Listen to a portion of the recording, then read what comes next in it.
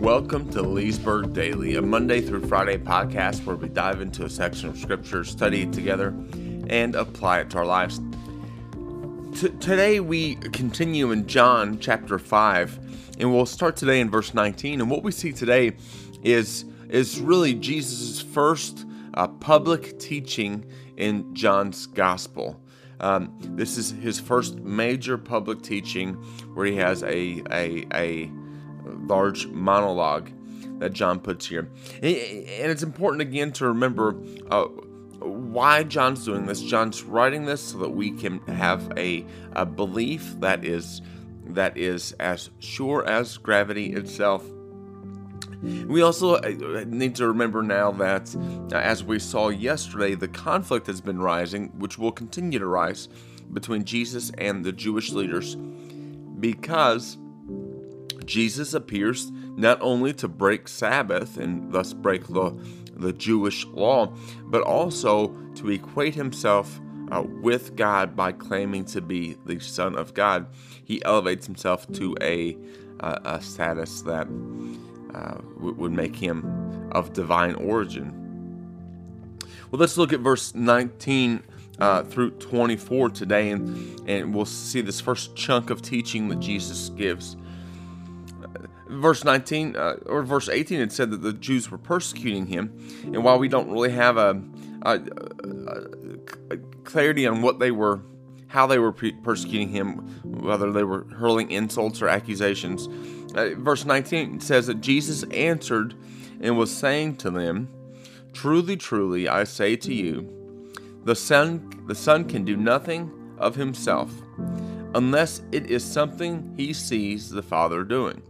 For whatever the Father does, these things the Son does in like manner." Now, this is a pretty impressive statement, coming on the heels of a healing. The heels of a healing. That might be a pun, and not planned. Forgive me for that.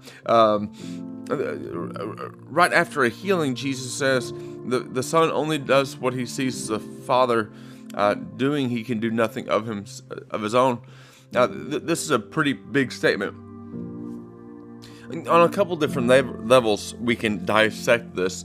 First of all, it's important to point out, Jesus says, look, guys, I do nothing of myself, only what I see from the Father, which implies, first of all, Jesus' ultimate dependence upon the Father. Often in classes that I teach here at Leesburg, and you'll hear me talk about this from time to time, an acronym that I often use to consider Jesus' ministry on earth, it's Holy Spirit Power, or HS Power, and it's an acronym to represent the things that were important for Jesus and thereby important for us.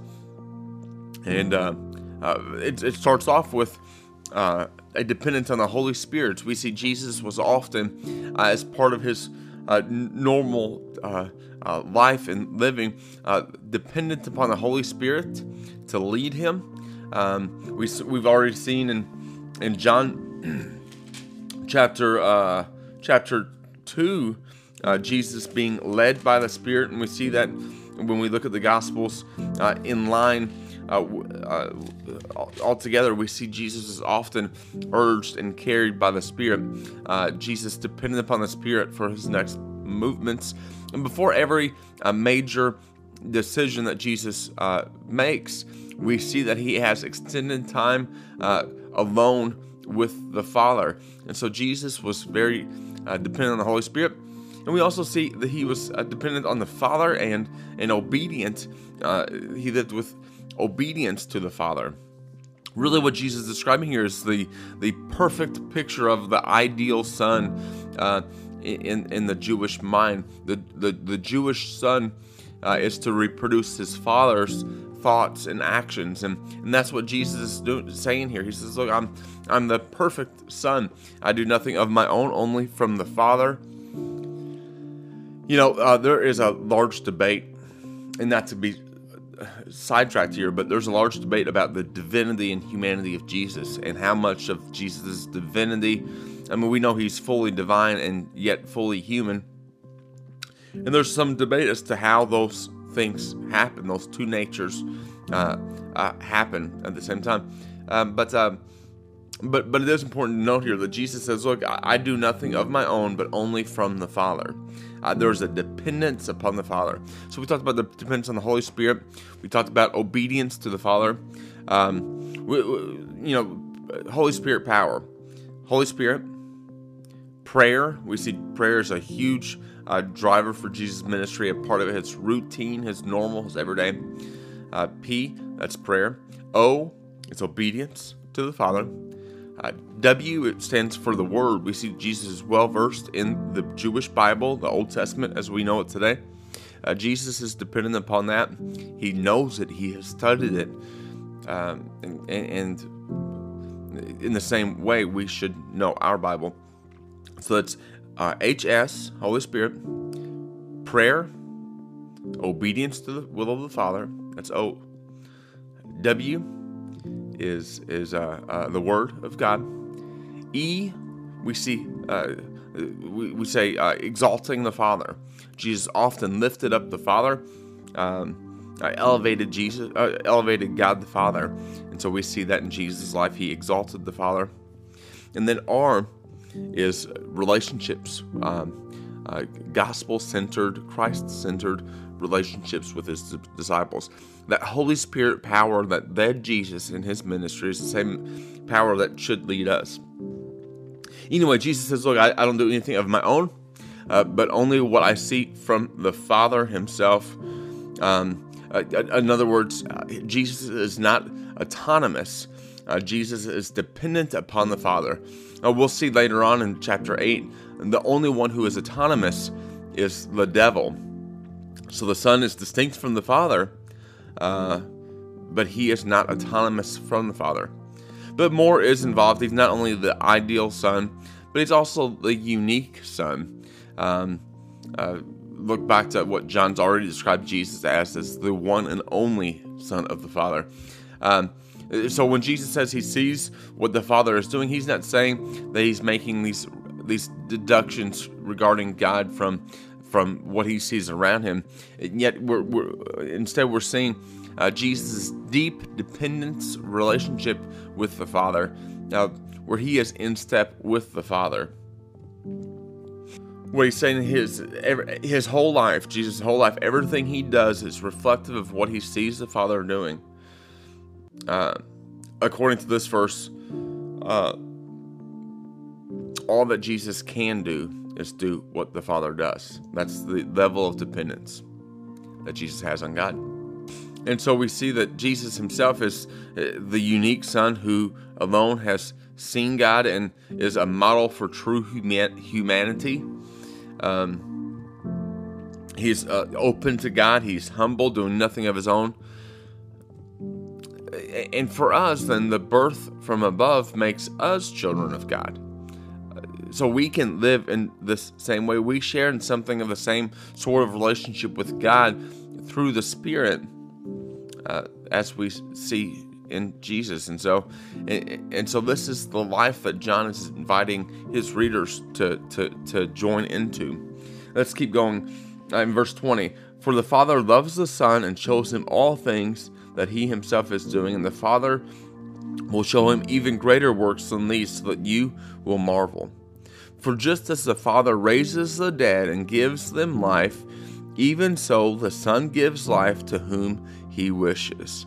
Now this is a fantastic phrase here, statement here, and it's really going to be a cry for blasphemy. Because Jesus says the Father raises the dead and gives life. Only God, in the Semitic view, only God, and rightfully so, only God can give life. But Jesus says, so the Son also gives life to whoever he wishes. Now, what is this life? As Jesus talked about with the woman at the well, And as we'll see, as we saw with the man who was healed, the life that Jesus is talking about is an eternal life, a spring of living water, a new way of life. As John refers to it in chapter 1, life as children who are born from above. Jesus offers a new way of living. And Paul will later develop throughout the New Testament writings that this new type of life frees us from the dominion of sin and welcomes us into a new way of living so that we're not controlled by sin anymore. Look at verse 22. For not even the Father judges anyone, but he has given all judgment to the Son, so that all will honor the Son even as they honor the Father. He who does not honor the Son does not honor the Father who sent him. Truly, truly, I say to you, he who hears my word and believes him who sent me has eternal life, and does not come into judgment, but has passed out of death into life. You know, this section pushes the reader and us today into making some conclusions, some hard, fast conclusions about Jesus. I think it's C.S. Lewis in Mere Christianity. If you've read that book, he talks about the logical reasoning of Christ, or for a believer to believe in Christ. And he kind of talks about this idea that many people say, well, Jesus was a good moral teacher. He taught good ethics and good morality. But I don't accept him as God. And C.S. Lewis rightly points out he can't be that. Either he is exactly who he says he is, which is the Son of God, who has the authority of the Father, who has the authority to give life to whom he wishes, and who holds all judgment. Either he is exactly that, or he's delusional, and he is a liar, and he is absolutely, totally false. See, here's the conclusion that one must draw on this passage. You can't say he was a good moral teacher and not accept him as the Son of God with the authority of life and judgment. It just doesn't work that way. Either he is who he says he is, or he is a madman, a lunatic. Truly, truly, he says, he who hears my word and believes in him who sent me has eternal life and does not come into judgment. Well, where does that judgment come from? It's going to be coming from Jesus, he says. He's passed out of death into life. What a challenging passage today. And of course, we can see how this keynote section here is going to push the anger of the Jews, because Jesus, unless Jesus is holy and completely God, these verses promote blasphemy. And indeed, the last part of the verse makes the point even more strongly. Failure to honor the Son is failure to honor the Father. And honoring God, which is the heart of the Jewish religion, is said to be dependent upon honoring Jesus as the Son. So certainly this was going to be a point of division for many of the Jews, and really for many of us today. The question I think we should walk away with today as we conclude today's devotional reading is, do we honor the Son? In honoring the Son, do we conform to his prescribed way of living? Have we passed from death to life? That's the question for us today. Another way to ask that, do we believe in Jesus to the point that it impacts our daily living? Or is our belief in Jesus simply a mental affirmation with no tangible application on a day-to-day basis? He who believes in me and hears my word has eternal life and does not come into judgment, but has passed out of death into life. Thanks for tuning in today. I can join in tomorrow as we continue our study in John chapter 5, and we'll start tomorrow in verse 25. God bless. Take care. See you tomorrow.